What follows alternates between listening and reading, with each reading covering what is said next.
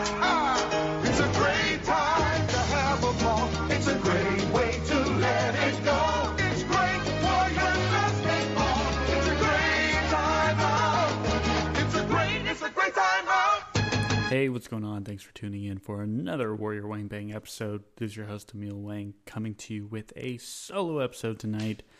The Genio James Liao is a little bit busy recently. In fact, the both of us are a little bit bogged down with some work and travel stuff, so apologies ahead of time. The next episode that will be coming out might not be until after the start of the NBA Finals.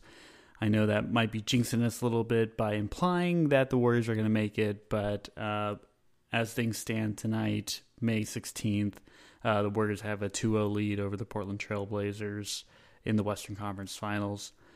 Jumping right into it, I'll start with some bad news. The Warriors announced that Kevin Durant will not be available for Game 3 or Game 4. He won't even travel to Portland. He's just going to stay in the Bay Area should we need him for a Game 5.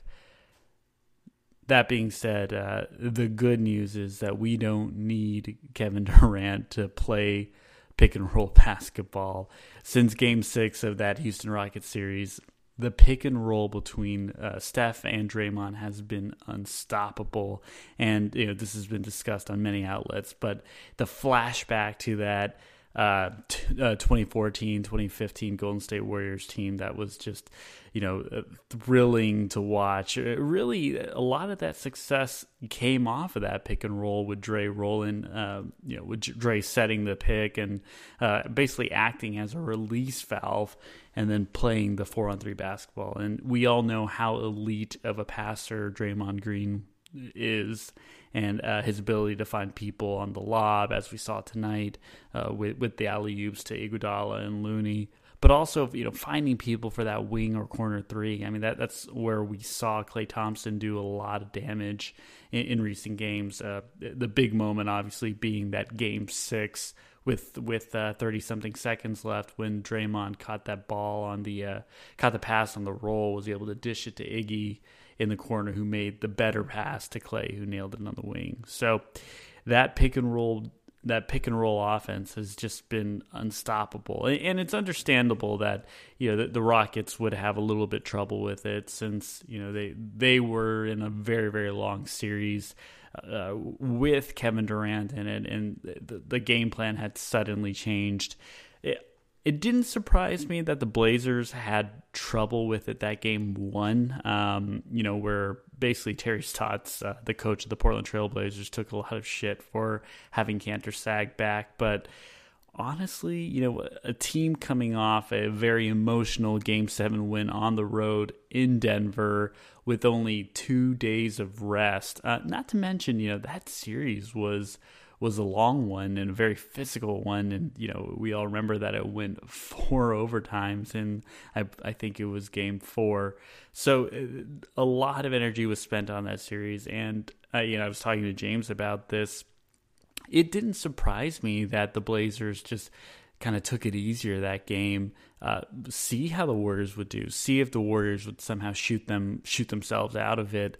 If the door was open, which, honestly, it kind of was entering that fourth quarter, maybe the Portland Trailblazers could scrounge up some energy to make a little run and overtake us. I was a little surprised that they kept Cantor in for so long in that Game 1, because he was getting torched, or not him personally, but they were giving up a lot of those open threes during crunch time minutes. Not a way to win basketball games, that's for sure. Game 2, we saw early on that they were trapping a lot harder. Cantor basically didn't play nearly as much as he did in that previous game. I think tonight, Cantor, looking at my stats real quick, I think he only played 19 minutes. Myers Leonard and Zach Collins combined to give another 25, and really we saw a good amount of small ball in there. We saw Maurice Harkless playing the center position, and I think at times they even had Aminu in there as their tallest player. I might be pulling that one out of my ass, but I know that they did try to go smaller this game to really no avail. The Warriors still were able to torch him on that pick and roll, especially at the end there, which I thought was crazy that, the game ended with basically 3 straight possessions where it was a Steph Curry and Draymond Green pick and roll, and every single one of those plays ended with a wide open dunk, whether it was off of a lob pass or if it was just, Draymond taking it to the hole on his own. Just goes to show you that the Rockets were an incredible defensive team, especially with PJ Tucker out there, kind of anchoring that defense, staying on top of that pick and roll, not giving Steph any breathing room to hit those open threes, and really, trapping him well enough that he can't make that outlet pass.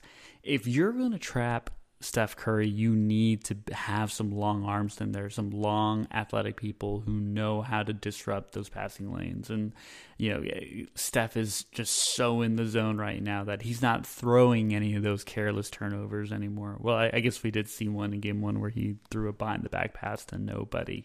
But really, his passes are looking a lot better now. And I don't know what kind of answer Portland's going to have for them. Do you play Myers Leonard more? I mean, I was a little surprised that he was in the game at the end, though I would say he did hit a couple of big 3-pointers. Looking down the roster, they really don't have any more big men that they can throw out there. James and I had discussed, the possibility of Zach Collins getting a little bit more playing time this game, but the guy got like 5 fouls in 8 minutes, so he was basically useless. Who knows? I mean, maybe game 3 when they're on their own home court, Zach Collins will get a little bit more benefit of the doubt from the refs and will get a little bit more playing time and have his impact felt a little bit more. But today he just wasn't there. I want to wrap this up just talking our bench. Our bench has gotten a good amount of playing time these past 2 games. Tonight, a Jordan Bell, very, very productive, 11 minutes or so. 14 minutes, 11 points, a couple rebounds. Overall, a -6, but felt like he had some really good rebounds and there's some very timely hustle plays and good rolls to the basket, and overall pretty disciplined on defense. We didn't see him fall into any shooters like we usually do, and that's nice that we get to finally see this growth in him. Gives us another big man that we can put out there, because for how experienced Bogut is, the guy is just not as mobile as we would need him to be, especially if you're trying to trap Dame or CJ off of their pick and roll. So something to look out for. I mean, I was also very surprised that Damian Jones got some pretty critical minutes, and I wasn't sure what Kerr was thinking. If it was just a get him out there, get his confidence, get him up to pace with the speed of the game, because who knows? I mean, the guy might be a real asset come at the NBA Finals if he needs to be able to close out on guys like Brook Lopez or Mirotic, big men who can really space the floor. Damian Jones, coming off of that pectoral muscle injury, hadn't played a game since I think December, but got some mop-up minutes last game and got some meaningful minutes this time. So always something interesting to keep your eye out for, Kerr's rotation minutes. I actually got a little nervous in that end of third quarter to beginning of fourth quarter stretch when I felt like that group of Bell, Cook, and Jonas Jerebko played a little bit too long, and the Warriors had gotten us back in the game, had overcome that 17-point deficit, and actually created a 5-point lead, but it just felt like things were kind of hanging in the air, and if had Kerr let that go a little bit too long, it wouldn't have been enough for the starters to get it back. And they almost didn't get it back. It really came down to the wire tonight.